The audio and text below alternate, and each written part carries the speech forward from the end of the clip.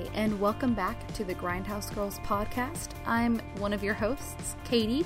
My co-host is Brittany, and this is a podcast about many strange and spoopy movies. We cover a lot of independent movies and a lot of horror movies, and we do want to caution before starting the podcast that listener discretion is advised, and a lot of subject matter we cover is not appropriate for children and can be quite sensitive. So if that sounds like something that's up your alley, keep on listening. If not, thanks for stopping by. And on to the podcast. Hi, I'm Katie. And hey there, I'm Brittany. And this is the Grindhouse Girls podcast. And tonight, we are here to reanimate you. Mwahaha. Hello, so yes, this week on Grindhouse Girls, we are doing the 1985 cult classic Reanimator, which was actually Katie's choice. So, Katie, I'm sure you would love to start us off a little bit about this movie. Sure, yes. Britt actually had a very good idea for a very somber film that I've been wanting to see for a long time, but I recently had a death in the family and couldn't handle it. So Britt was like, well, why don't we pick something fun? So I picked Reanimator, which is a movie that I have been interested in since I saw it on Bravo Scariest Movie Moments, which is what a lot of the movies we watch were on that. And I've always wanted to see it. There's a very risque scene in it that everyone always talks about. And it always piqued my interest, not because of what happens in it, but I was just like, what is this movie?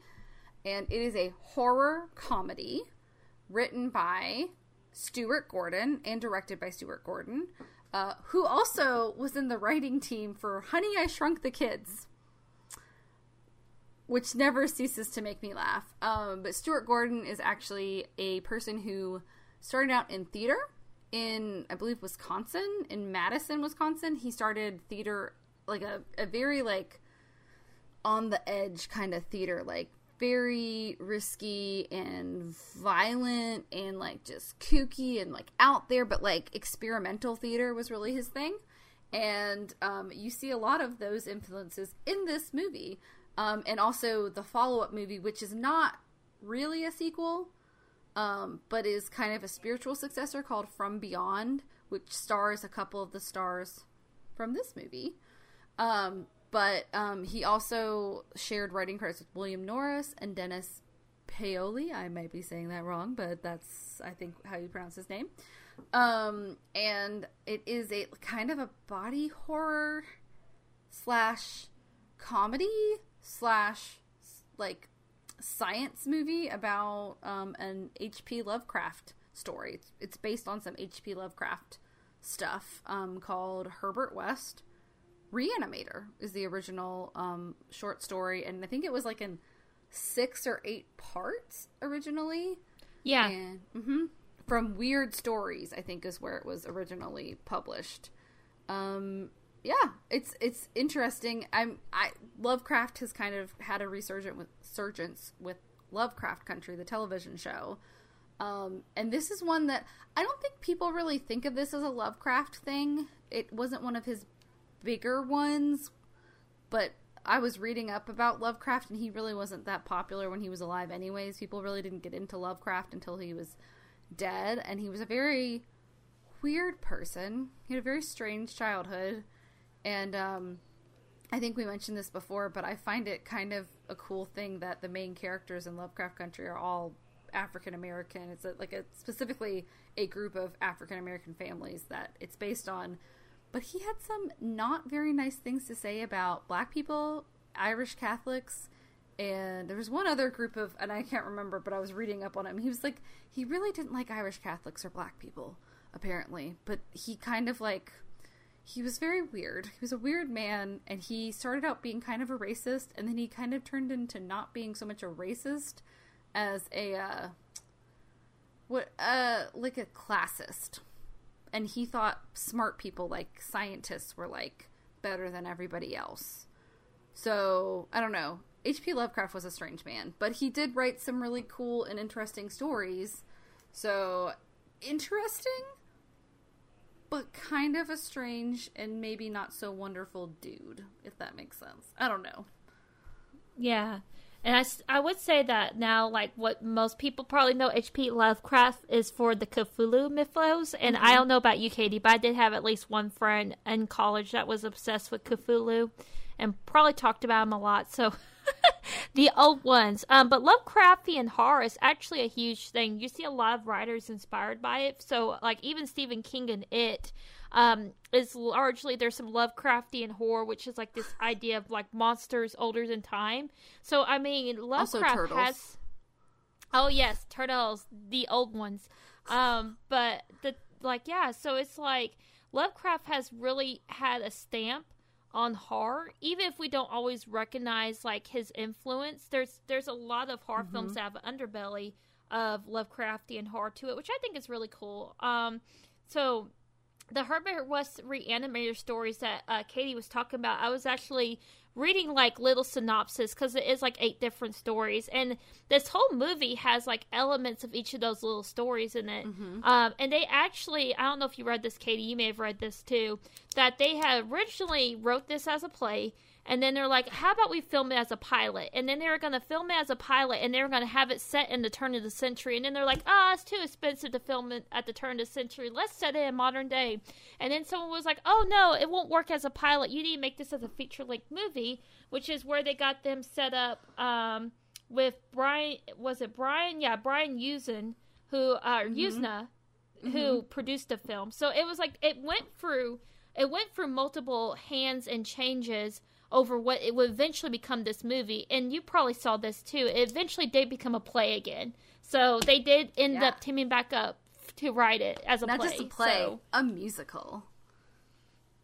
Which I think I mentioned in my Hallow stream list, because that got me so excited. I first heard about that. Red Letter Media, who I love, reviewed Reanimator and From Beyond, which I still have not been able to find From Beyond streaming.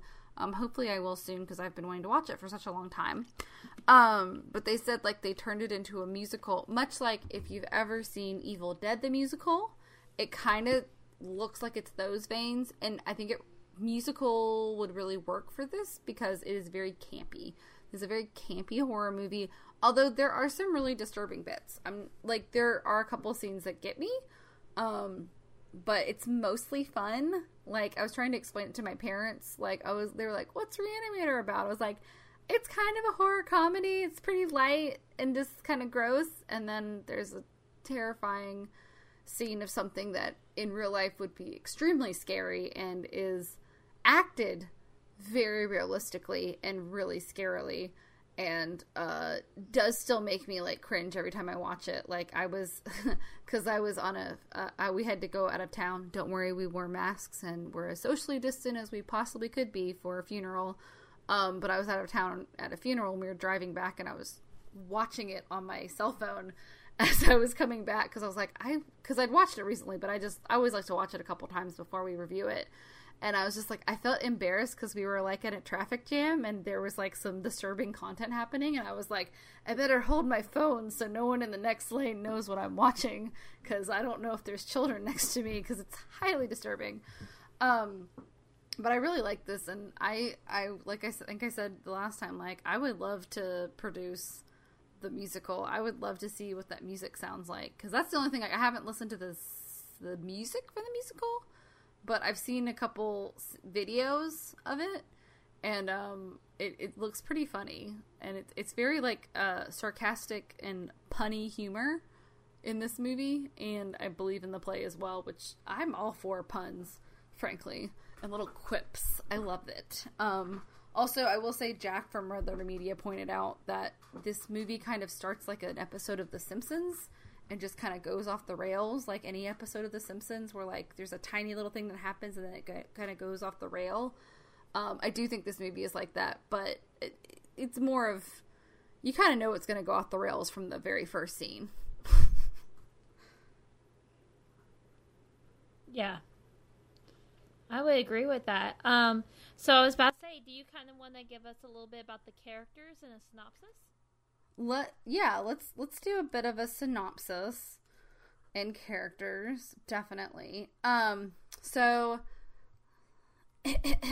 oh, also, ironically, because I'm about to mention it, this was the first H.P. Lovecraft story to mention Miskatonic University in Arkham, Massachusetts, which is a fictional university that is in a lot of recurring Lovecraft stories based in quote-unquote Lovecraft country, which is just kind of like the fake map he made up for all the little, towns and locations in his stories that intersected. Kind of like Middle Earth, y'all.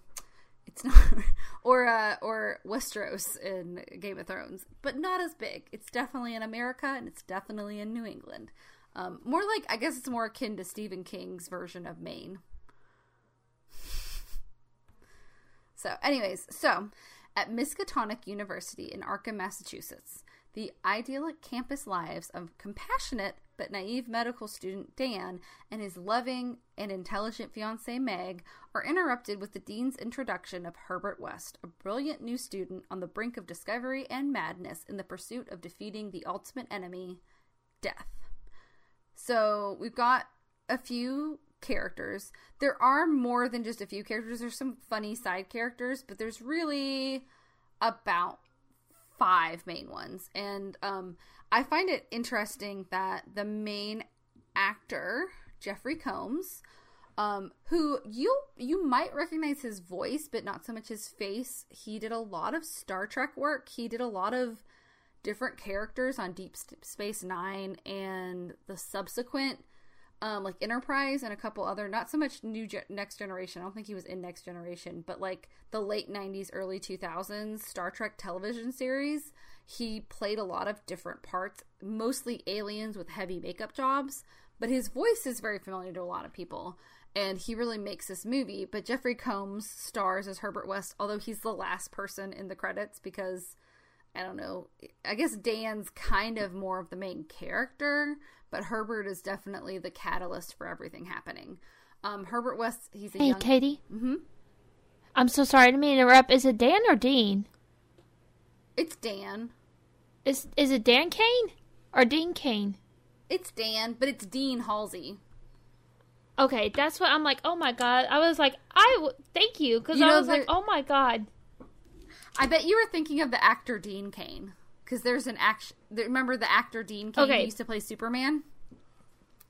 And now he's in really bad Christian movie and like Hallmark movies. He's always in every Hallmark movies. Me and my ex-boyfriend used to like have a very Dean Cain Christmas because we'd watch all the terrible Hallmark movies that he was in. He's in some doozies. He's not a terrible actor. It's just, I think he's one of those actors that's just kind of like, you know what? I'm just going to do me some like 4 Hallmark movies this year and pay the bills off and then just kind of retire the rest of the year. But yeah, there isn't really a Dean Cain in real life. So you were right. I'm so sorry. No, I mean, I kept thinking it too, honestly. I was like, I think it's Dean. Okay, I'm so sorry. Continue on. I'm so sorry. It's fine. I think it's funny. So Herbert West is a young medical student, which basically he's bordering on brilliant and insane. He is absolutely obsessed with defeating death with his reagent of reanimation. And you meet him in an interesting way because he is I don't know, the opening scene to me is very abrupt in the movie. Like, I kind of forgot how abrupt it was, but there's an opening scene where they're in Switzerland and you see the Swiss police all knocking on this door and saying, Dr. Gruber, Mr. West, let us in. And then they come inside, they break inside the door, and Herbert West is like standing next to Dr. Gruber, who is this other scientist, and his face is like exploding, like his eyeballs explode. And they're like, oh my god, you killed him. And then he very dramatically turns to the camera and says, no, I did not. I gave him life. Which is kind of on par for the rest of the movie. You know, it's very big and theatrical, and I love it. I mean, everyone knows they're being theatrical too. That's the best part, is like Jeffrey Combs knows he's hamming it up, and it's fine. Like, I think there's another character who also kind of overdoes some stuff, but it's like for dramatic effect. And I think this is such a silly plot line. If they didn't kind of overact everything, I think it would be kind of like unbelievable. Oh no, I was about to say, I think that's like the joke of the movie too, is that like they're playing it so serious when it's so like outrageously silly. Like, I think that's like what makes that's what's part of the charm of the movie. It's kind of like trash, but the actors are also aware of it, and because they're aware of it, they're having so much fun with it, and that's what makes the film so enjoyable. Yeah, I think it kind of reminds me of Psycho, like, because I think we talked about this when you mentioned Psycho on your list. Like, Hitchcock was trying to shock people. He wanted to make a trashy movie because he wanted to shock people, and he ended up making a horror classic. And I think, you know, when you take yourself too seriously, things come off really weird, but when you kind of seriously take it very sillily, things can like really come off really well. I think of like Napoleon Dynamite, which is a stupid movie, but Napoleon Dynamite, everyone's like underacting in Napoleon Dynamite. Like, no one acts like a real person. They all act like people on Xanax, except for maybe Haley Duff, who plays Summer. Like, she kind of acts like a real person, but all like the main characters just like, hey, what's going on? And I mean, like, it brings you into their world, and that's kind of like, this world is a world of heightened reality. Herbert West is a very heightened personality. Dr. Hill is a very heightened personality, but then Dan and Meg are kind of just like normal people, which I kind of like. They have moments of absurdity, but they're pretty like grounded characters, which is why they're really the main characters. And so Dan is kind of like an all-American, handsome medical student.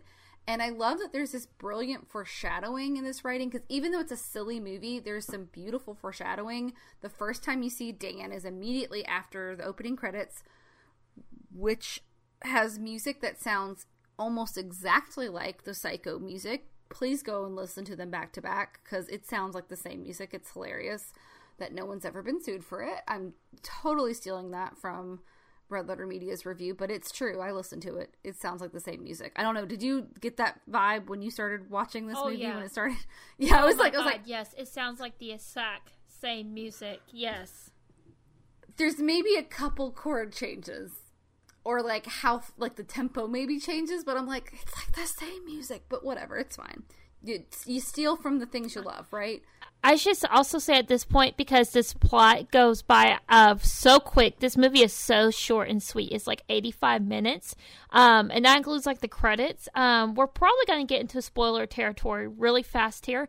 So I wanted to say before Katie continues her like breakdown, it is on Shudder. Please go watch it. It is a classic. It is body horror. There is graphic violence. There is some stuff with sexuality we'll get into in a little bit. But yeah, great movie. If those things don't bother you, which if you're listening to a horror podcast, they probably don't, go watch it, then come back and listen. Okay, and please continue.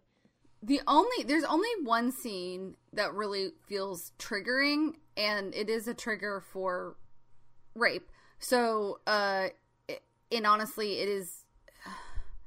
it's a hard scene. I mean, I will explain it later, but I'm just saying, like, if rape triggers you, you could probably skip through that scene. It'll be pretty obvious when you get to it. But I would skip through that scene maybe, because that is pretty triggering for some people, I'm sure. It doesn't completely trigger me, but it does make me feel very uncomfortable when that scene comes along. And I'm not going to say who was raped or what is happening, but you know, it's a little triggering, but everything else is pretty, goofy enough that even if it's disgusting, it's not like triggering. So I guess, yeah, trigger warning on rape. It's not fun. Sorry, I'm not trying to glib rape. It's not okay. Anyways, but I just want to give everybody a trigger warning, just because I'm like, I don't want anyone to watch this and then get triggered and have to go to an extra therapy session, because I know therapy's not cheap, guys. I feel ya. Me too. Anyways, where was I? Oh, okay. So, yes. So, there is some brilliant foreshadowing when we first meet Dan. Dan's a medical student, and the first time we meet him is right after the credits, after all the psycho music, not psycho music plays, and Dan is desperately trying to save a patient's life. They've coded, will not stop doing CPR and using the paddles to resuscitate her, and she is dead. Like, she's completely dead. She's not being resuscitated. And one of the doctors is like, Dan, you have to stop. A good doctor has to know when to stop. Which is also, like, a lot of foreshadowing for the movie. Like, the second time you watch it, you're like, wow, what? They just put everything in it right up front, but you don't know it the first time you see it. But you find out that Dan is a compassionate person. He wants to save lives. And he will not give up even if it seems like the end is, like, bleak. Like, even if he thinks somebody is not worth saving, he's still going to try, which is admirable. But, when you're working in an emergency room, sometimes you're not going to be able to save everybody. And I think that's a tough lesson a lot of doctors have to learn, and medical professionals have to learn that you can't save everybody, and it's heartbreaking. And you get all that from just, like, the first scene with Dan. It's just like, he's compassionate, he wants to save lives, and then he runs into his fiance, Meg. And Meg, her last name is Halsey, Megan Halsey. She's an English major, but she kind of wields some dual roles as Dan's fiance, and she's a very supportive, like, fun person. She's very smart. She sees through Herbert West's facade before anyone else does. And she's played by the incomparable Barbara Crampton, who has a fearless performance in this movie. She also is in From Beyond, which is the unofficial sequel. And she kind of came out of acting retirement to do You're Next. Yes, I think she sure plays does. the mom Yep. in You're Next. So, she's a cool lady, and she's a horror icon. And you'll know why when we get to some later scenes, why she turns this, like, could be really boring character into someone with a lot of substance and heart. And I really like her performance. I think she's really one of the best parts of it. And also Bruce Abbott plays Dan. I forgot to say that. I'm sorry. Bruce Abbott plays Dan. So then through Megan's dad, the dean, because she's Dan's fiance, but her dad is his boss because her dad is the dean of medicine at Miskatonic University. So his dad's like, hey, Dan, hey, Meg, here's this new student, Herbert West. And then Herbert West, like, basically starts rooming with Dan, kind of weirdly and forcefully. And Megan's like, I don't really think this is a good idea, but she's trying not to be rude because she's, like, a nice person, but she's trying not to be rude. So she's like, yeah, maybe we should get back to you. And Dan's just gonna look, it's fine, whatever. Yeah, and that's how he kind of gets into their lives. That's the scene that bothered me too, because, like, it very much reminded me of something that would happen with me and Taylor, because, like, Herbert literally busts into the house, like, comes in the middle of the night almost kind of thing. Like, she's literally about to leave. It's definitely late at night. And he comes in and he goes to the basement. He's like, does this have a basement? And then it's like, he goes to the basement. He's like, oh, this is perfect. And he's like, I would like to rent. And it's like, oh, I don't know. And he pulls out a wad of... He's so weird. Yeah, and he has all his money. He pulls out the wad of cash, and Megan's literally like, okay, just because he has the wad of cash does not make this, like, automatically any better. And Dan's like, yeah, okay, and sticks it in his pocket. And I'm like, if that isn't Taylor fucking Ray right there, like...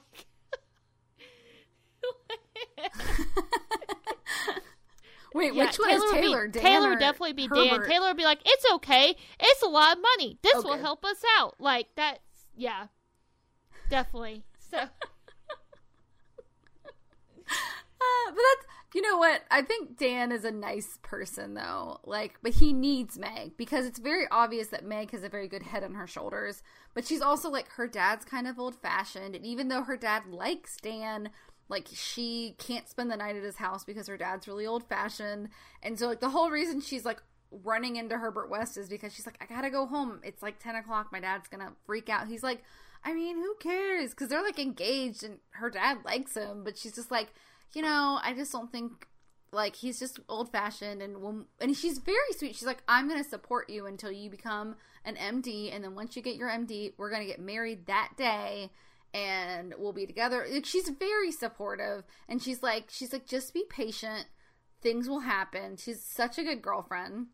She gets the best girlfriend award ever. Or fiance, whatever you want to say. And she's just like a cool chick, and like they have a very fun relationship. Like they're kind of joking around, and they do a very funny scene transition, because like Dan kind of comes up behind Meg the first time you see her, and he's like trying to make out with her, and she's like, no, and then like it cuts to them in bed. She's like, yes, and I was like, that was pretty funny, guys. That was some good humor there. But I like, he's like pretending to be a zombie and chase her, which I was like, oh god, foreshadowing, haha. But they have a cute relationship, and you're like, oh, these two crazy kids, I hope everything's okay for them. But then Herbert West walks in the door, and it's not. And the only other really main character, although there are other ones. Oh, by the way, Robert Sampson plays Dean Halsey. Totally forgot to say that. But the only other character that's really important, although there are some cool minor characters, is David Gale as Dr. Carl Hill, who is a selfish and egotistical plagiarist of a doctor. He teaches neurology and neurosurgery at Miskatonic University, and Dean Halsey calls him, I think, the money getter. Like he gets them all the grant machine or something like that, because he gets them a bunch of grant money.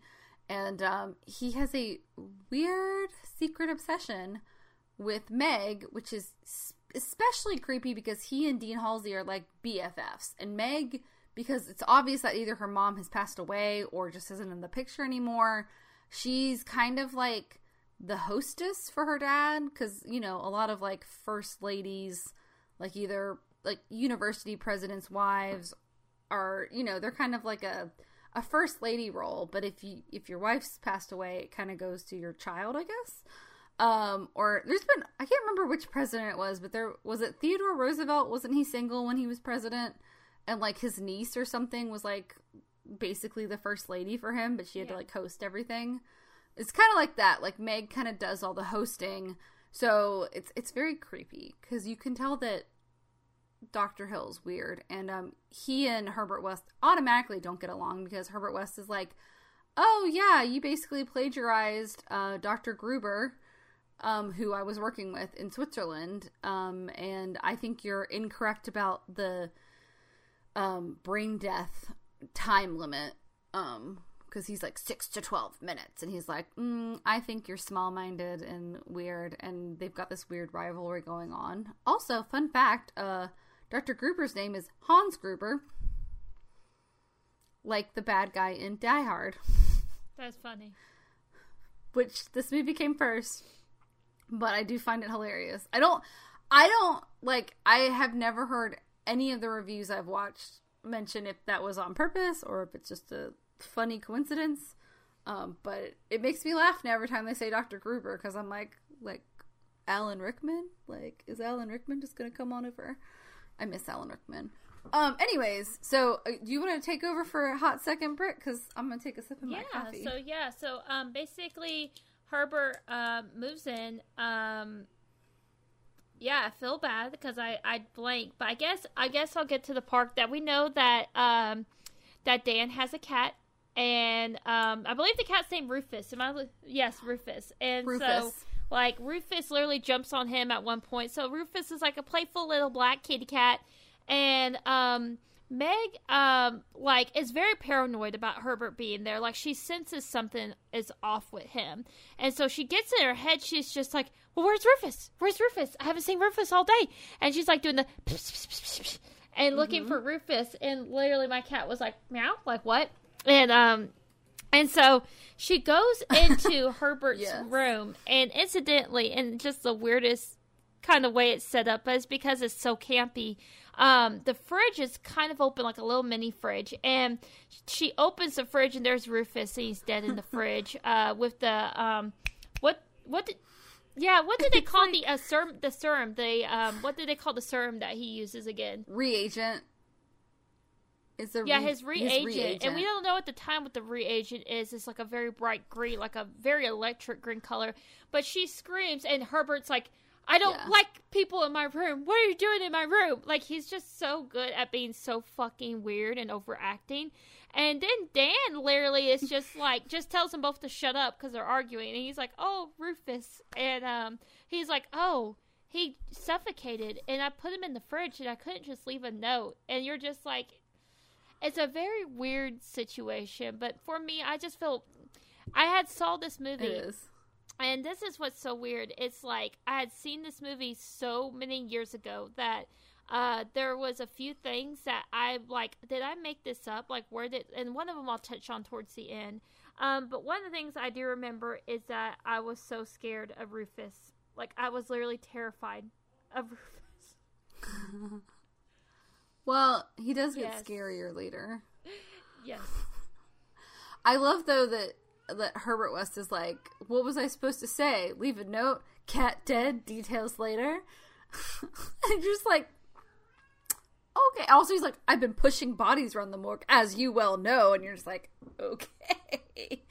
Nobody talks like this, but all right. Also, nowadays, I don't know if this was the influence for this, but it reminds me of, if you've ever seen The Office, which I know Britt has because Taylor is obsessed with The Office, I do believe. Me too. There is the season 4 Fun Run episode.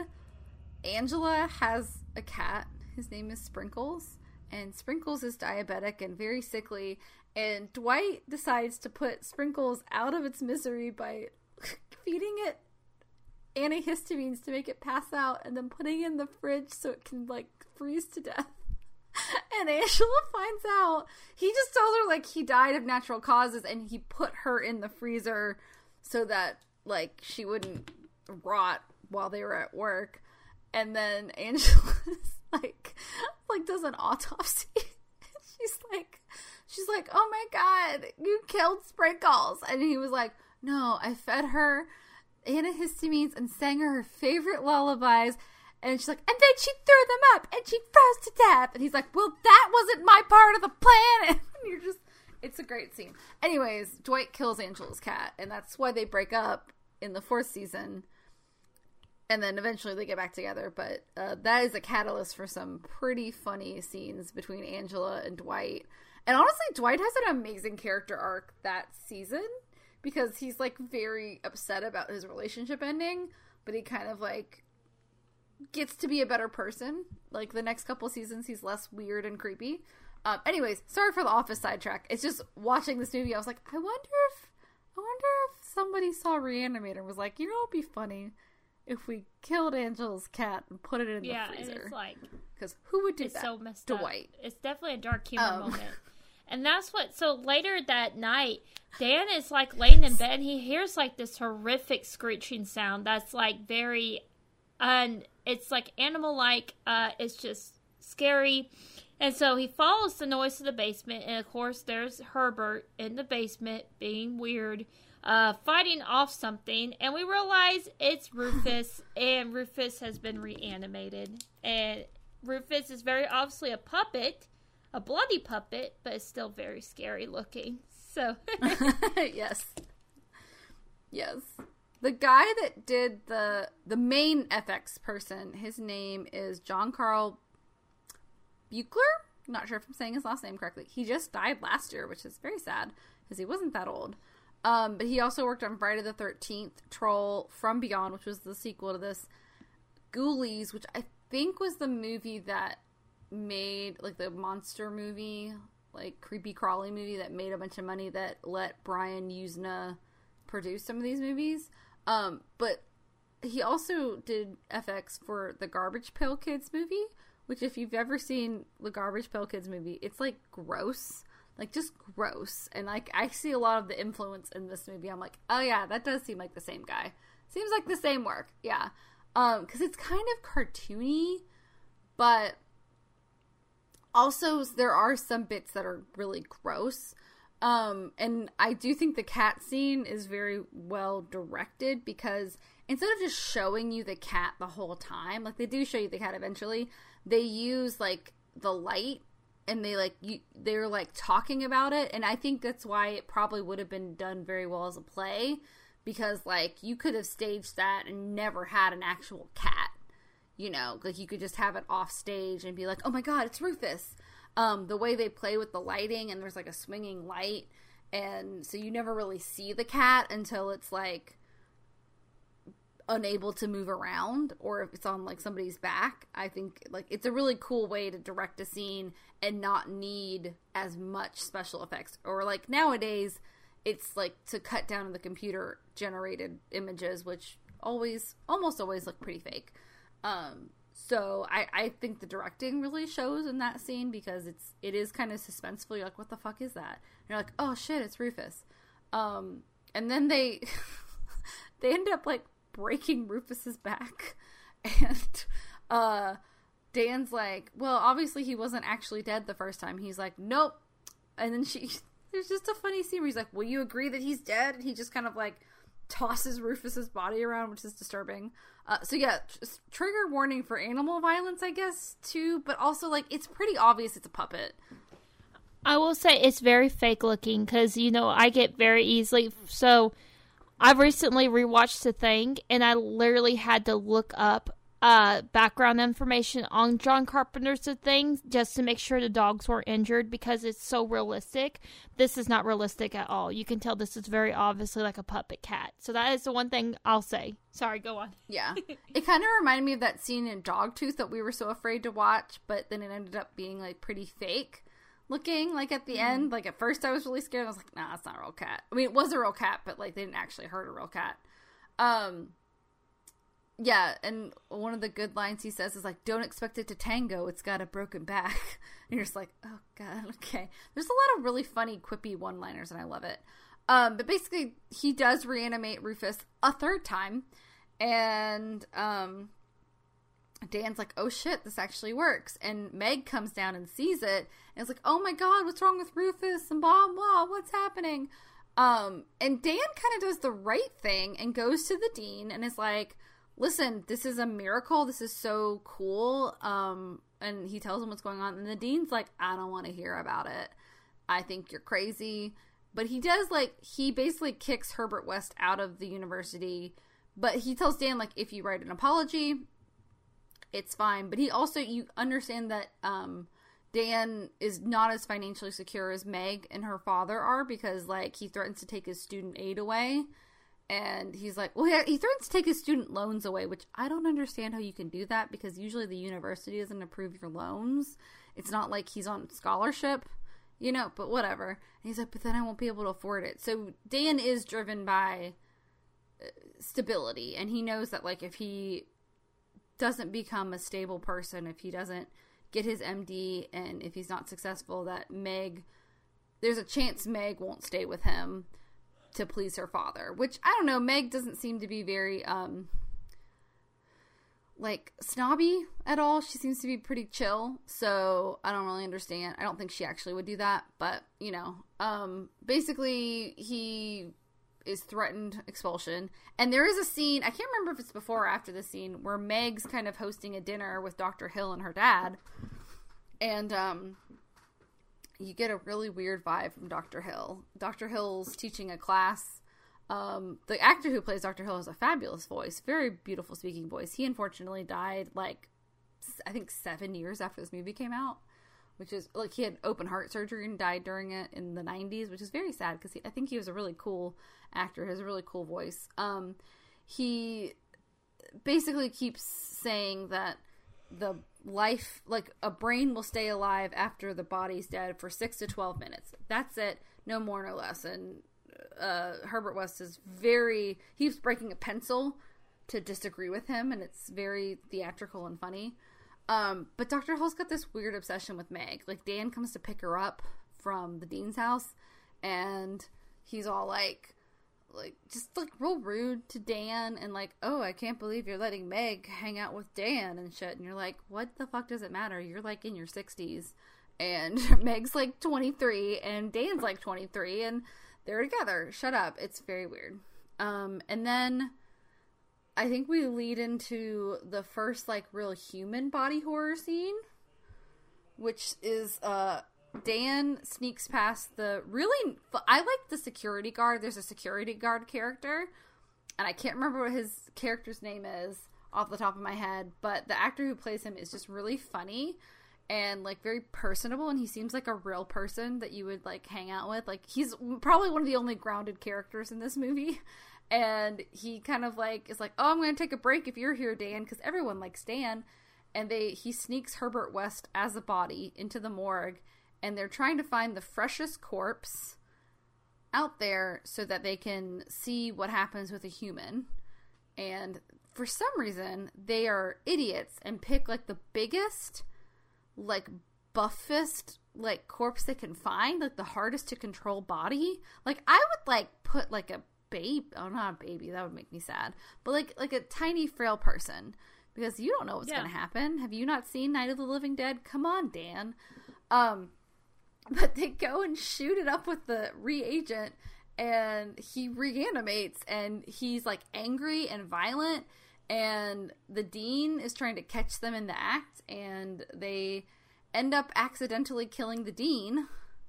And then I don't know if this part got you, but there's a part where they're trying to stop the corpse from killing the dean, and Dan takes a bone saw and like pushes it all the way through the guy's chest from the back. That part's pretty gross. I will say that part gets me a little bit, but not that bad. I was like, oh, that's disgusting. Yeah, it's definitely uncomfortable. I also, people probably already know this, but I do want to point out that this movie, it was kind of cool too, because this was like one of the first incidents where we kind of seen zombies as violent and temperamental. They're never exclusively called zombies in Reanimator, but that's basically what they are. So, yeah. And I think there's a scene, or I can't remember if I'm making up this dialogue, but I feel like I'm not, where, you know, they come out, when they reanimate, they like scream. They scream or they cry out. And Herbert's like, yeah, well, it's painful to be born.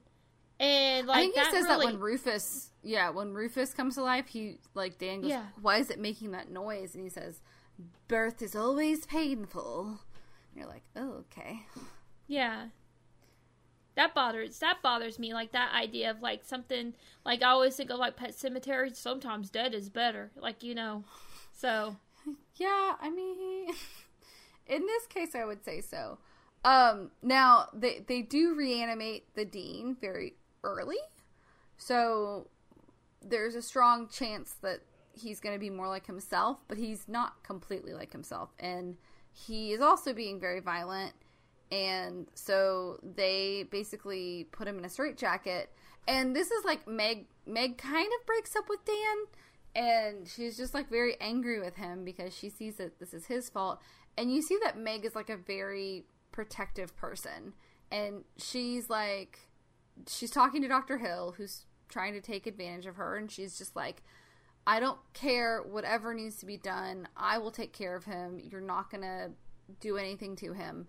And he basically convinces her to let him do a procedure. She's not really for it, but she kind of lets him do it because she thinks it's the only hope for her dad to become himself again, instead of just a dribbling, mindless zombie. And basically, like, he lobotomizes the dean.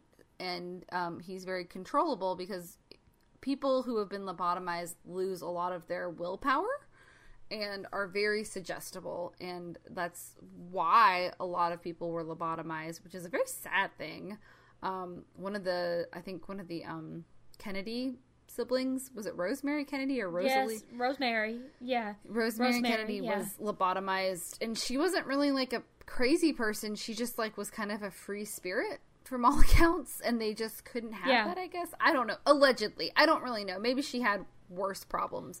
But a lot of people that were quote unquote lobotomized, which if you've seen the first couple episodes of Ratchet, they do a lobotomy on some people. And, like, one of them is, like, a kid who's just, like, misbehaves. And then one is, like, a woman who, you know, back in the 50s, homosexuality was, quote-unquote, a mental issue. It's not anymore. We all realize that now. But, like, she's homosexual, and they're like, oh, you want to fix your homosexuality with a lobotomy. I'm like, I don't really know how that's going to fix who you're attracted to, but okay, 1950s science, you suck.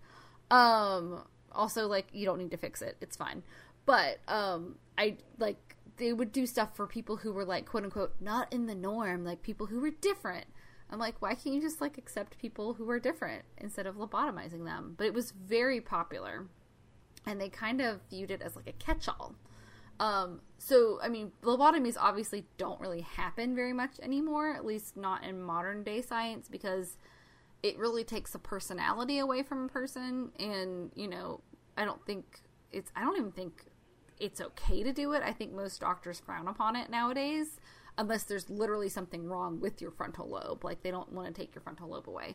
So basically, Dr. Hill takes away his willpower, the dean's willpower, and like I said Barbara.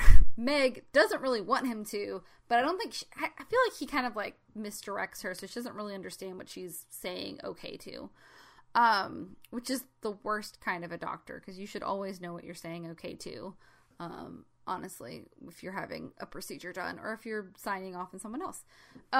So her dad's like lobotomized, and somehow Dr. Hill finds himself in Herbert West's basement.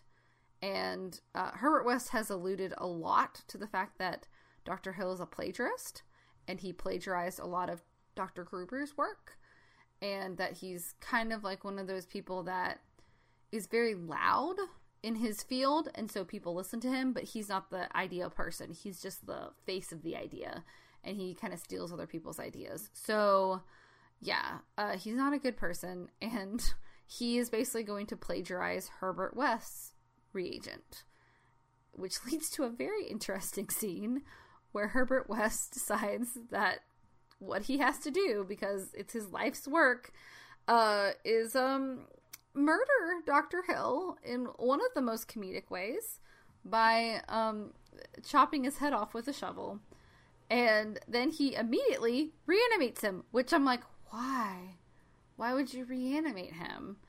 And you have because he's like the freshest. Because Herbert's like idea is like the fresher they are, the better. So it's like literally he's been dead for seconds. So, which is actually the correct theory, because when he reanimates Dr. Hill is essentially the same person. Yeah, just a lot eviler. Like, really evil, in my opinion.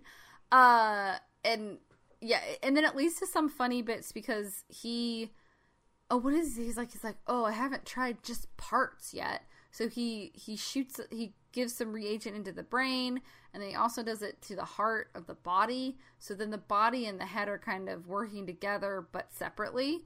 And he gets knocked out, and Dr. Hill steals all of his serum. And then Dr. Hill has a comical entrance into the morgue where he puts like a fake face on.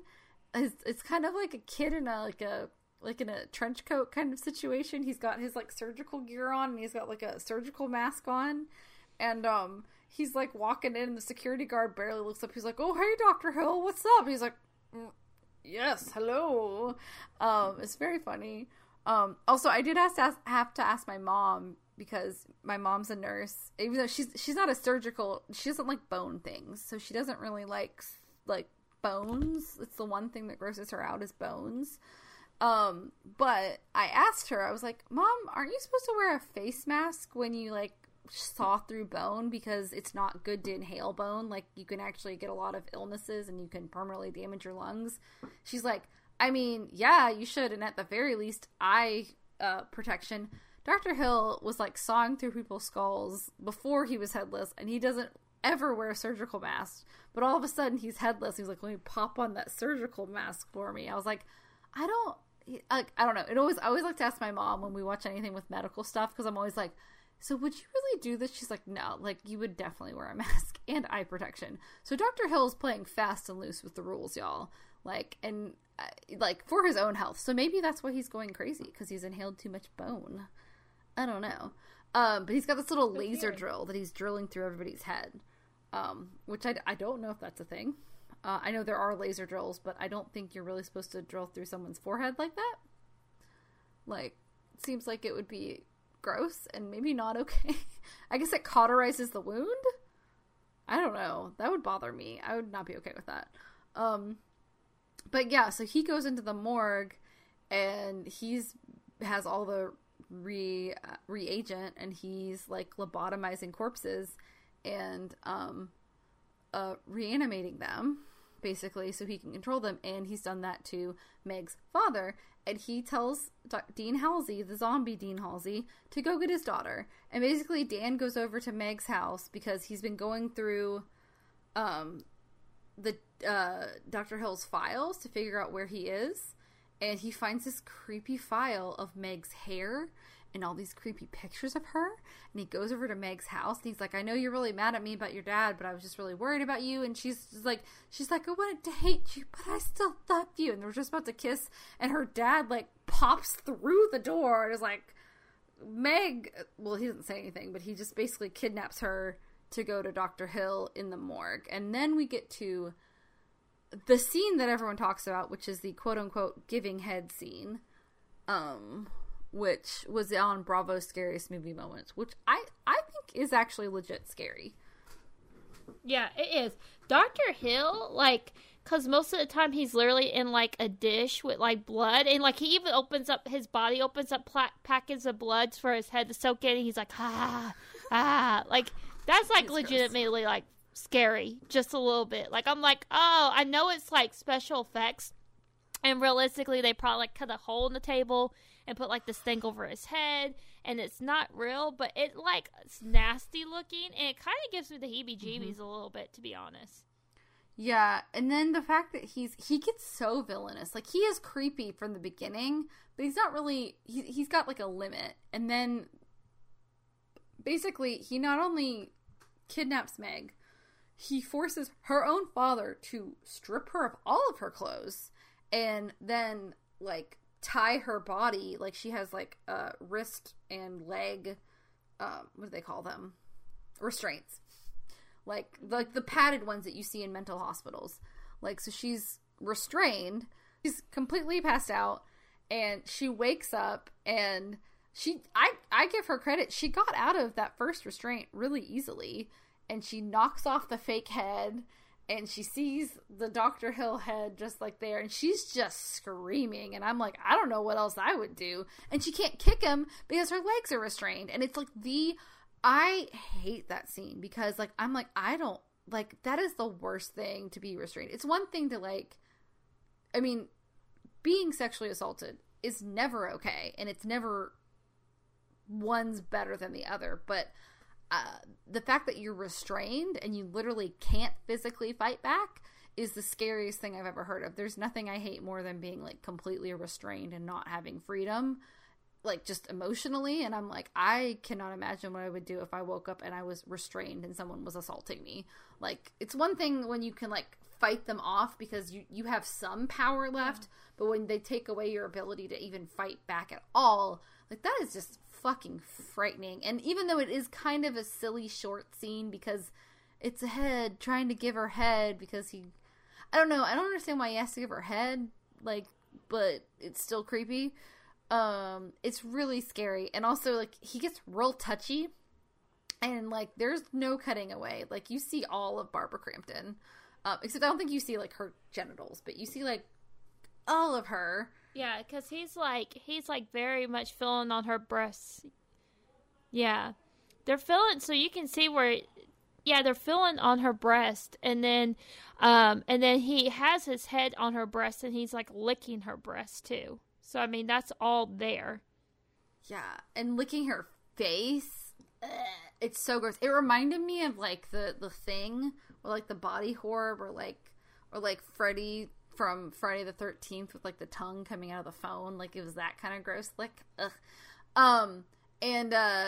She, like, it's so gross. But apparently the actor who played Dr. Hill, David Gale, his wife divorced him shortly after the film was released, and the filming finished, and a lot of people speculate, not known for sure, that scene was why she divorced him, was because he was, like, feeling up on Barbara Crampton. But I'm like, well, it was a movie. Like, I don't know about their personal lives together, but I've never heard that they dated or anything, so I don't think it was actually anything. It was just, you know, it was a role. And I don't know, like, he was playing a villain. What did you think was going to happen? I don't know. When you're married to an actor, sometimes you got to be okay with stuff, but you should always, like, I do think you should discuss things with your partner that are going to go on a show or a movie. Like, it's like, was it Charlie Hunnam was originally supposed to be, like, what's this, Mr. Grey on 50 Shades of Grey, and his wife was like, hell no, and then he had to quit, and that's how Jamie Dornan got it. Like, some people are fine with it. Like, Jamie Dornan's wife was fine with it. Other people's wives are not fine with it, and that's your relationship, so you should discuss it first. But I don't know, that's a speculation, but it is pretty intense, and it is like, I mean, it stops before it gets terrible, but it's still, like, really, really creepy, and I think that's why it's scary, because I don't know anyone who sees that scene and thinks it's funny. Like, even though it is, like, heightened reality, it's really scary because Barbara Crampton gives such a fearless performance, and you really believe her, because, like, and this is the scene where I'm like, she's in control of the situation. There was another actress who was supposed to play this part originally, I believe, and, like, she quit because of the scene, and, like, Barbara Crampton was like, I'm okay with it. I'm going to do it and I'm going to be in control. And I think you can tell that this was obviously an okay working environment. Because unlike B movies, like, there's a terrible story from one of the Canon films where Marina Sirtis, who played Deanna Troi in the Star Trek Next Generation movies, she apparently, like, was in a rape scene in a Canon film.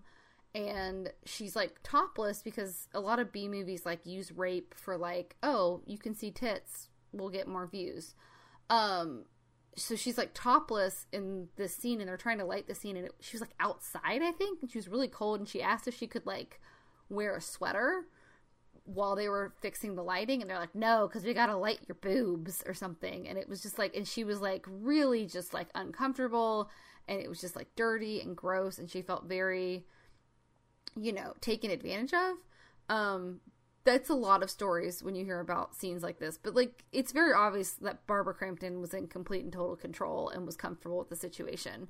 And I think that's why it's so powerful, is because, like, it doesn't feel like it's dirty on the filmmaker's part. Like, the filmmaker isn't doing anything wrong. They're just being honest with what would happen if this situation happened on someone. And I think it's the best way you can portray that kind of a situation. Unlike Rob Zombie, who I feel like every time he has a rape scene, it's just for shock value. You know? Also, this one stops at a certain point. Like, it grosses you out, and you're like, oh god, it's gonna happen, oh no, and then it stops, and you're like, oh, thank god. Okay, I can start laughing again.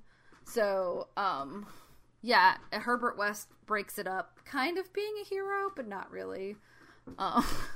Let's face it, Herbert West even when he breaks it up, he he's like in. When he breaks it up, he's still like an asshole, because he's like, Dr. Hill, I expected better out of you. And it's like, oh, he's literally like sexually assaulting this girl that's tied down, and he's like, you're not a real scientist, you're playing around with co-eds or whatever. And I'm like, oh, once again, like, it's, oh yeah, I was like, what the fuck? Yeah. I was like, she's not a co-ed, she's like a fucking student dick. Anyways, but Dan does come in behind him and kind of spirits Meg to the side, but oh no, all the zombies come out and they have to start fighting off corpses, and it gets very silly. And there's at one point where, like, intestines are, like, strangling Herbert West, and basically, like, he tries to overload Dr. Hill with the reagent. He tries to give him an overdose like he did with Dr. Gruber in the beginning, because I was like, he accidentally overdosed Dr. Gruber, which is why he died, while his eyeballs exploded. So he's trying to do the same thing to Dr. Hill, but it only makes him more powerful, and intestines squeezing him. And so he finally is like, they're all kind of they kill Dean Halsey after he protects Meg, and they rip his body apart, which was, it's in shadow, so it's kind of a cool scene, but it's also real gross. And then Meg and Dan are trying to escape, and basically, like, Herbert West is like, oh, they're all gonna kill me, so don't forget my reagent. And so they're trying to escape, and, like, just when you think they're gonna get out of there, this random zombie strangles Meg to death, and Dan takes her to the other wing of the hospital where he was working. The same doctor who was helping him before, she's there, and they try to resuscitate her, and they can't. But Dan still has the reagent, and for some reason Dan's like, yeah, let me just shoot up my girlfriend, because she's only been dead a couple seconds. And it cuts to black, and you hear Meg screaming, and that's how the movie ends. And I thought it was a lovely little bookmark, because when you meet Dan, he's trying to save somebody, but he can't save them. And the same thing happens in the end, but because it's Meg, he's like, it's fine, I'll risk it, because he just really loves her, and he knows it was his fault. Yeah, it's very weird. But I kind of love it. And there also were sequels to this movie. But I haven't seen the sequels yet, although I've been interested in them. I think they actually are streaming on either Prime or Shudder. So, you can watch the sequels to Reanimator. It's Bride of Reanimator and Beyond Reanimator, I think. Not 100% sure. And that's something that really shocked me rewatching it again for the first time in so many years, is that in my head, for some reason, I legitimately thought Meg survived. And I don't know where I got that from. Well, yeah, she kind of does, but like I was like genuinely shocked when she was dead, like flatline. And I guess like, you know, maybe I somehow mixed it in my head because you do hear her screaming, but I was like legitimately shocked when she died. I did not see it coming. I thought for sure she lived, so... I honestly think I thought that I forget she dies every time I watch this movie, and I've probably seen it 5 times by now. But the last time I watched it, because when I was rewatching it for the Hell's Dream list, I didn't finish all of it because I had gotten interrupted, and I was like, oh well, we're not going to fully review it, so I don't need to finish it anyways. So I was rewatching. I was like, oh yeah, Meg dies. Oh shit. Also, you have no idea if Herbert West is dead or alive at the end. Dan's the only one for sure alive. Yeah. And you don't know if Meg is a zombie like or she lived. came back as herself. So yeah, and instead of doing like a direct sequel, they did a sequel called From Beyond, which Barbara Crampton plays a scientist, and Jeffrey Combs, I think, is also a scientist, and there's, I think, a couple other characters, and basically there's like a in your frontal lobe, there is a lobe that they are experimenting with the stimulation of, and people are like seeing other dimensions, and then like the other dimensions start to bleed into the real world, and it gets all weird and body horror-y, just like this movie. But again, I've had the hardest time finding it on streaming, so I haven't gotten to watch it before. But Barbara Crampton, like, I think she starts out as like a stuffy scientist, and then one of the side effects to that is like it makes you really like overly sexually stimulated, and like she ends up like, I feel like she's like in a dominatrix outfit at some point. I could be wrong, but I feel like I've heard that. But I like Barbara Crampton. I think she's one of the best parts of this movie, because again, Meg's not the main character, but she is like the smartest character, because even though Herbert West is brilliant, he's kind of crazy, and Meg's smart, but she's also like, she's got street smarts too. Like, she's like, yeah, I don't fucking trust this guy. Whereas Dan's just like, it's fine. It's all good. It's great. Yeah, I don't know. Which is why Dan needs Meg, which is probably why he reanimated her corpse. Yeah. So this was, I don't know. I still like this movie. How do you feel about this movie now that you've watched it for the first time since you were a child? It's fun. Yeah, it's fun. I like it. I feel like it's a good, like, little spooky watch. I like the runtime. I like how there's not really lull in the action. It's like, usually it's like one kind of chaotic or kind of fun or weird scene after another. I guess, like, my only thing is that, like, I feel like I would enjoy watching it if I had people watching it with me. To me, it feels more like a group movie than a watch by yourself movie, if that makes sense. Yeah, I agree. I've never watched this with other people before. I feel like it'd be so fun. But I think it would be. I think you're right. Also, I want to have, like, a Reanimator, like, party. I want to dress up like Meg for Halloween. I should just have, like, a pink, like, onesie. Like, because she was just... Also, Meg is wearing, like, the, like, the most school marmy nightgown, and I love it so much. I love when, like, really, like, you know, you always think of, like, college co-eds as wearing, like, cute little nightgowns, but, like, nobody wears that shit to bed in college. Like, nobody fucking cares. And she's just wearing, like, this long-ass nightgown with long sleeves, and I was like, that's probably what you would actually wear in the 80s. Because nobody dresses in sexy lingerie when they go to bed. That's uncomfortable. You don't want that. That's gross. But I just love that she's in, like, a really, like, unflattering outfit. But I'm definitely not going to go as Meg in the other scene, because I'm not going to be naked in public. I'm sorry. No offense to people who are nudists. More power to you. I literally had a nightgown like the one she's wearing at the end, but it was like a banana yellow color with lace trim. I wore it when I was like 14. And I did too, but it was plaid. It was like my mom bought them for me and my sister for Christmas, and I wore it like every Christmas for a couple years till I outgrew it.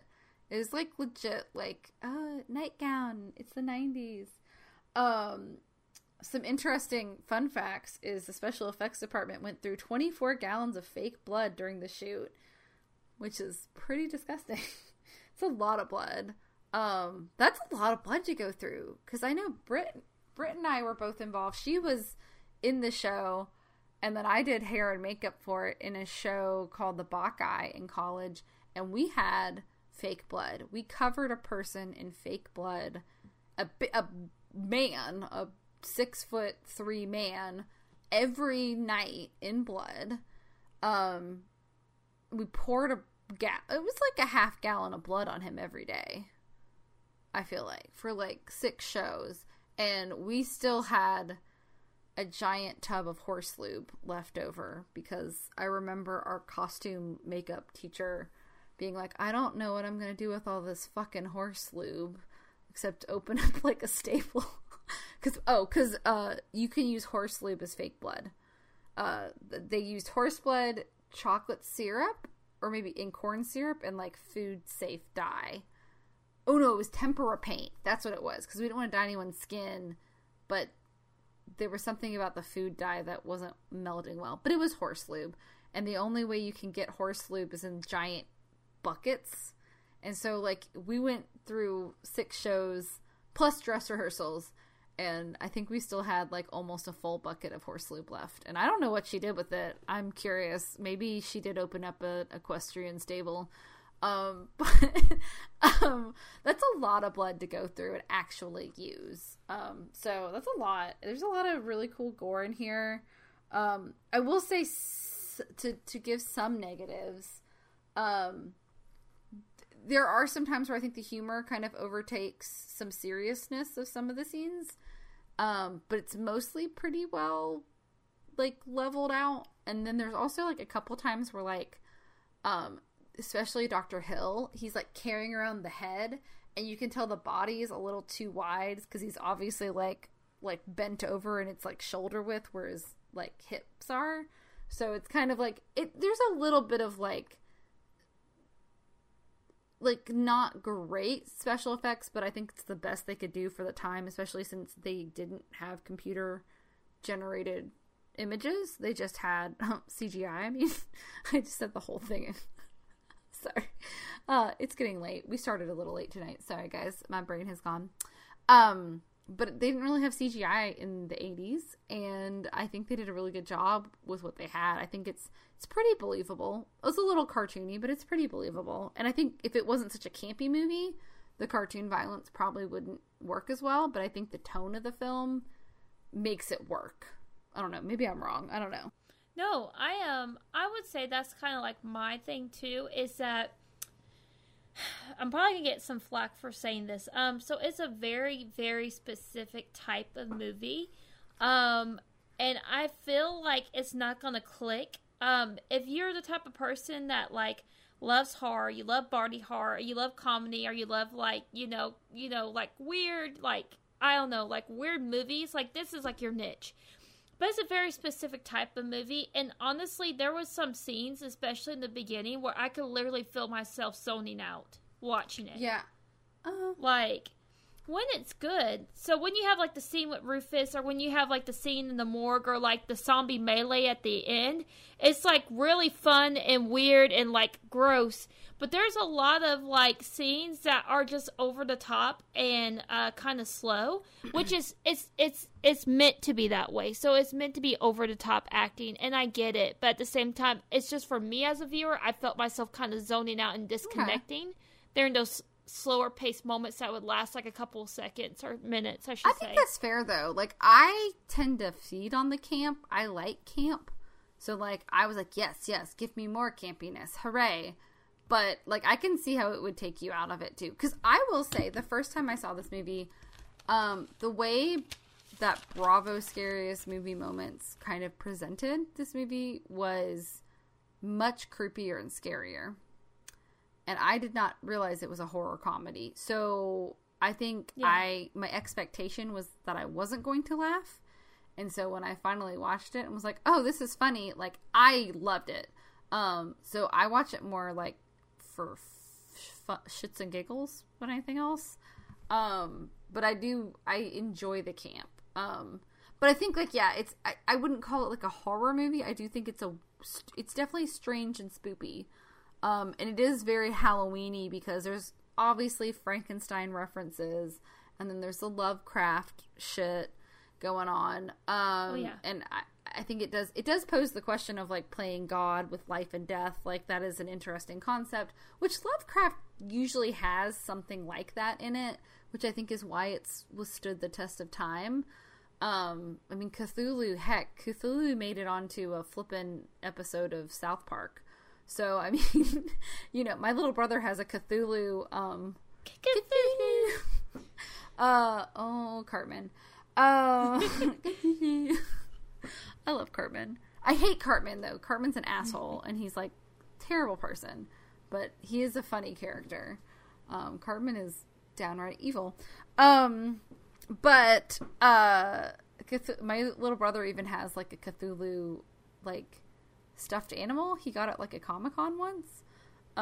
So yeah, Lovecraft has some cool, interesting things, which I think is why people kind of look past the fact that he wasn't a super cool guy. He was, like I said, he was very elitist and probably a little racist, / religious. I don't know. I guess it's still racist. I guess it was in the 1920s, so I guess people didn't like Irish people back then. Those are my people, so I guess I was like, oh, Irish Catholics didn't like us? Oh, that's a little upsetting. But I guess he's the classic WASP elitist. He was definitely a WASP, and he definitely was an elitist. But I guess the good thing is he kind of stopped being quite so bluntly rude to other people and just became kind of like an intelligenced elitist. And I think that's maybe what Herbert West is kind of representing, is that he thinks that he's better than everybody else because he's so smart, but he's actually a complete and total asshole, whereas somebody like Meg is actually a much smarter person than him because she sees through his bullshit, and she's not going to be fooled by him. So I don't know, I think maybe you're supposed to see a little bit of Lovecraft in Herbert West, which maybe is why he's not really a likable character, but he's an interesting character. Yeah, I would agree with that. Also, I read somewhere that Barbara Crampton was like, which this is what I thought when I was watching this movie, like, for the 5th time. The part where he puts the fake head on his shoulder, where Dr. Hill puts the fake head on his shoulders, why didn't he just put his real head on his shoulders? And Barbara Crampton asked the filmmakers that, I guess, after they had filmed it, and they were like, I don't know. She's like, I mean, why couldn't he just put his head on his shoulders if he could put the fake head? They're like, I don't know. We didn't think about that. But it was funny, so it's fine. Also, like, that part where she knocks off the fake head and there's just a stump of a neck with blood coming out of it was really cool. So, and apparently the woman that they're trying to resuscitate in the beginning of the movie was a dildo enthusiast, quote unquote, and she used to hide dildos in the morgue scenes all around. So maybe if you watch it this time, maybe look out for some dildos hiding around. I don't know. I didn't know that. I was reading that today and I was like, okay. It's like Quentin Tarantino with the dildo in your face if you fall asleep on set. I think isn't that Quentin Tarantino, or am I crazy? If you fall asleep on set, what? He takes a picture of you with a dildo next to your face. I haven't heard about that. I heard about his mental breakdown with cell phones, but I haven't heard about the dildo thing. That's interesting. I could have sworn Daryl Hannah said that if you fall asleep on set with Quentin Tarantino, he takes like a big pink dildo and like takes a picture of you next to it asleep on set. That's pretty funny. I would do something like that. I would do something like that. Which is, it's pretty funny, but also like sometimes like sets can be really boring. So I don't really blame people for taking a nap. But yeah, I think the writing's smart though, and I think there's a lot of cool foreshadowing in this movie, and I don't know if that's more Lovecraft or the writers, the screenplay writers, but I think it's really good. I would recommend this for people who like goofy and gross things, but I don't think I could recommend this to like a general audience, because I think it does get like the rape scene and the body horror, I think could be intense for a general audience. You know? I agree. I would recommend this for people who like cult movies, who maybe like B horror films, for people who like very like dark humor or maybe very dramatic humor. So yeah, definitely not a bad movie. I will say me personally, I probably give it a 7 out of 10. I don't quite think it's the 8 point for me, but I feel like a 6 or lower may be harsh. I think there's a lot of really cool elements to this movie. I think it's definitely a classic. I think it's definitely fun. I like how it's short and sweet. It didn't hit all the right spots for me, I think, just in my opinion. I would give it like a 7.5 because I definitely love it. I love this movie. I love watching. Every time I watch it, I enjoy it. But yeah, I think there's some faults in it, that it's not a perfect movie. But it's fun and it's campy and I really like it. And I'm sad this production team really only did 2 movies together, because I really like it. I do think this movie was kind of ahead of its time. I think if it had been released, like, look how big Cabin Fever was, and that like has gross body horror in it. But Cabin Fever is like a terrible, it's not very well written. It's terribly written. Whereas this one is a smart, intelligent written film. I do want to see the sequels. I'm curious what they're like. They do mostly have Jeffrey Combs in it, and Jeffrey Combs has kind of become like a B movie superstar. Like, people like legit like sell movies on the fact that he's a cameo in it. So it did make him pretty famous, and I think he really makes this movie worth watching because he just delivers these campy lines so well and so over the top, and I think he really does well. I don't think there's really a weak performance in this movie. Like, even the doctor in the beginning and the security guard, which are probably the 2 standout secondary characters, they might be the only secondary characters. They stand out and they do really good performances, and I think it's a good movie, and I think people should watch it, but probably not for the faint of heart. Did you have a rating for it? I did. It's really goofy, but I rated it H for headless bodies handling heads. I kind of like that. I had 2 for B and then 1 for N. Rated B for boobalicious body horror. And then this one, I was like, I don't know if boobalicious is appropriate because it's not really Barbara Crampton's fault that she's topless. But then rated B for buxom blondes and body horror. And then rated N for never room with a guy named Herbert. But I like yours. I like the headless body one. You like the headless body one? Awesome. Yeah, I so do. Headless bodies handling heads. It's like a little tongue twister. So, I think I'm going to throw you for a little bit of a loop. I know what I originally had planned, but I'm actually going to change it for next week. Oh. So I was looking, and I pray to God that I'm not, lacking sleep and I have it wrong, but I was randomly looking, and I think it was for Prime. I can't remember if it's Prime or Shudder. I may need your help looking it up at a glance. But there was a movie I saw that I've wanted to see for years. It is one of the first scary movies to have a major twist at the end. It was on Bravo's 100 Movie Moments. And it also, I've seen it on like maybe 12 or 15 horror movie list. And so I've always heard this movie, never saw it streaming. But I think I saw it on Amazon Prime. And I was like, oh my God, I want to watch this movie. And I definitely want to watch it before there's a chance it'll leave the streaming. But it's Don't Look Now. Yes! Oh, I'm so glad. Yes, I think it's on our list too, because I've always wanted to see this movie. It was on Shudder a long time ago. Then it was one of those things where like, I went to go watch it, and it was automatically off. Let me see which one it's on. Yes, the scene that is in the Bravo Scariest Movie Moment scared the shit out of me when I watched that. But also Donald Sutherland is in it, and I love Donald Sutherland probably because of many things he was in. He's a fabulous actor. I love Donald Sutherland. He has a beautiful voice. But if you've ever seen the movie Animal House, he plays a pot-smoking college professor, and that's one of my favorite films. My best friend Kat and I used to watch it in high school and college. My nickname from her is Boone from Animal House because Boone's girlfriend's name is Katie, and she just calls me Boone, and that's who I am.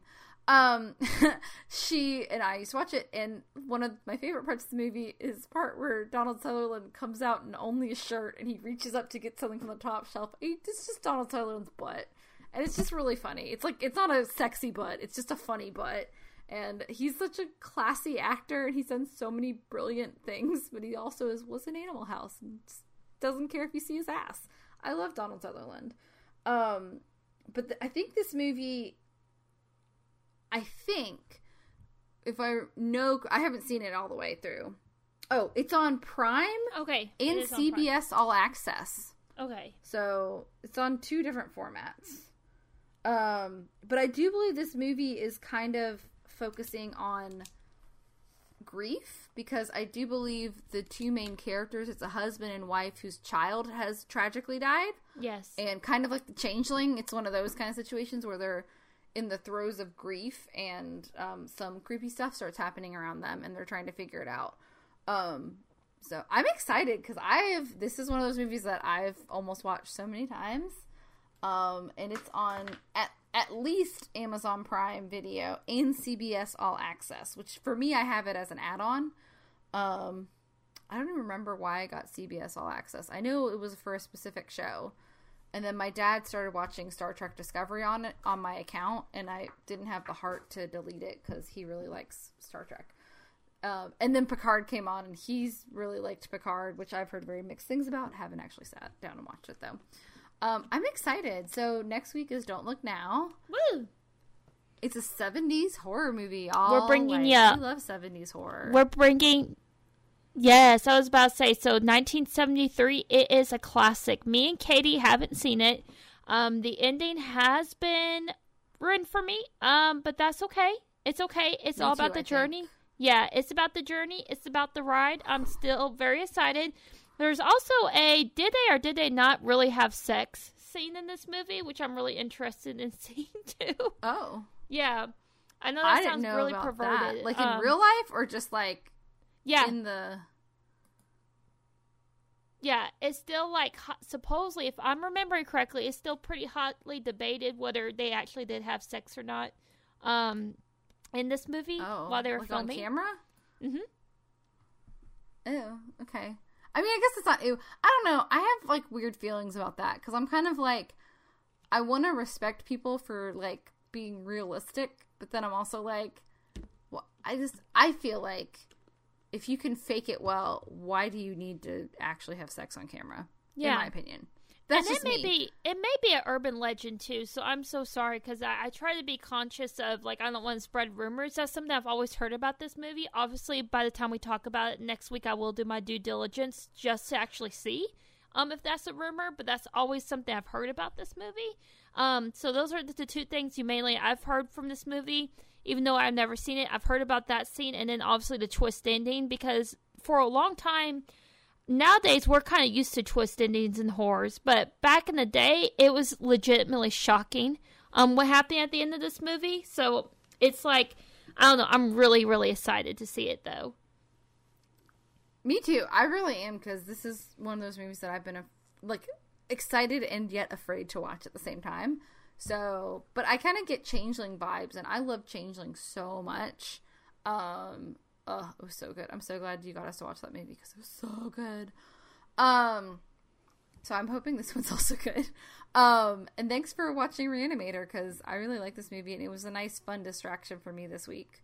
And I hope people liked Reanimator. I think it's campy and fun, but definitely I think this next one's going to be more deeply serious, like legit scary movie, because it was in like the time when like The Omen was coming out and things like that, which is, and Rosemary's Baby and stuff that's legitly terrifying, which I guess Rosemary's Babies was in the 60s, but Rosemary's Babies, well, no, was it 69? Yeah, I think it was like 67, if I'm not mistaken, because it was being filmed while before or after, you know. Yeah, I think they were actually, I think they were post-production, if I'm not mistaken, when Sharon was murdered. So I want to say it was definitely late 60s, but I think it was 67. I could be wrong, but I feel like that's the right year. Well, I guess, isn't the whole thing June 6, 1966? Isn't that like why they released it?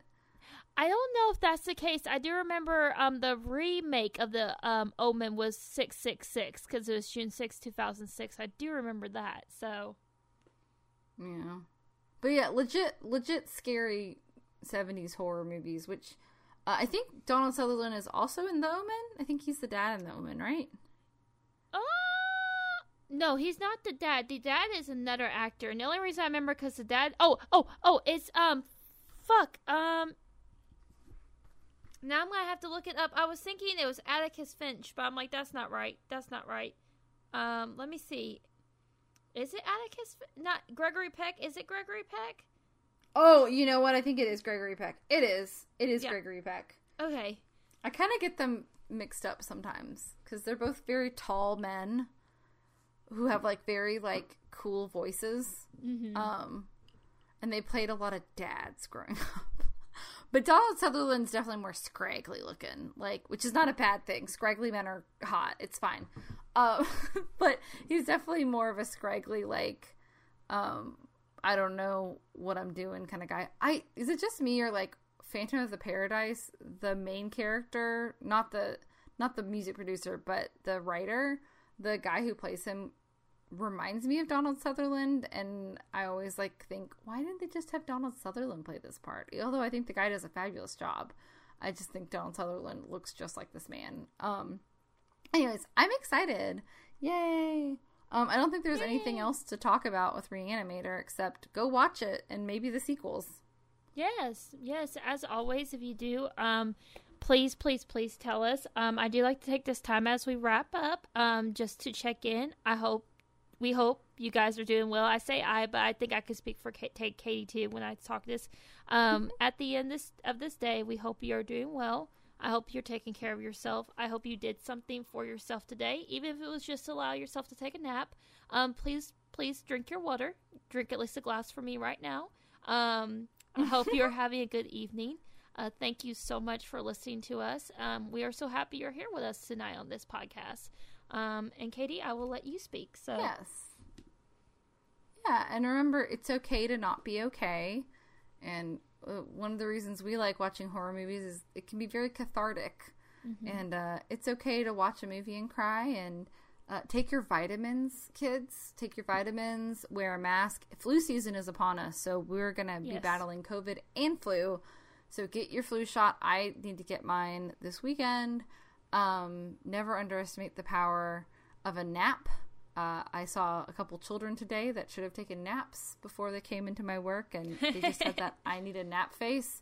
And I told their parent, I was like, she was like, I don't know if they gave her the nap at preschool. And I was like, you know what? She's got that I need a nap face. But I was like, I get that too, because sometimes I just need a nap. I had 2 cups of coffee tonight because I was like so tired when I got home from work. But naps are good, and we all need naps sometimes, guys. And just take care of yourself. And I have to thank Britt. This is going to air several weeks, but she had a very lovely post because I forgot it was like World Mental Health Day a couple days ago. And she was just like, it's okay. You had a beautiful post. I won't even say what it is because I won't come close to saying how pretty and thoughtful it was. But I was just like, oh, wow. I'm so lucky to have such a thoughtful co-host who like thinks about everybody's well-being. And I'm not very good at... No, it's true though. I'm not good at being like as eloquent about it as Britt is, but we do love you guys, and I really appreciate all the support that has been thrown our way. We've gotten a lot of new followers the last couple days, especially, and I don't know if it's the spoopy season or what, or if people are just finding the podcast, but thank you for all the support, and it really means a lot to us because we have a lot of fun doing this, and it's more fun the more people listen to it, so spread the news. And we're a small podcast too. Thanks for listening. We're a small podcast. So I'm so sorry. We're having little technical difficulties. So Katie's gonna be listening to this and just hear me go, "We're a small podcast," like 5 times. But the thing about us being a sound is being weird. The thing about us being a small podcast is that literally every single one of you that is listening really does mean so much to us. So when we have people write us movie recommendations or comment on our Instagram, we're kind of honestly like excited. In a way, you guys are more like our celebrities. Not that we're celebrities anyway, I didn't mean it like that, but what I'm saying is that like when you guys comment or send us little messages, we're like, oh my god, did you see blah blah blah's message and how they recommend we should say this, or did you see that loved Reanimator, maybe we should talk about doing Reanimator. And so it's so important to us that you guys comment and give us feedback. It makes us feel so good and so appreciative, and we definitely want to know we're there for you. Our messages are always open. If you guys want to chat, you are, with us being so so little still, which is okay. There's nothing wrong with it. It really does make us feel more connected to you guys as our listeners. So yeah, we honestly, sincerely mean this from the bottom of our heart. Thank you for listening. We so appreciate each and every one of you.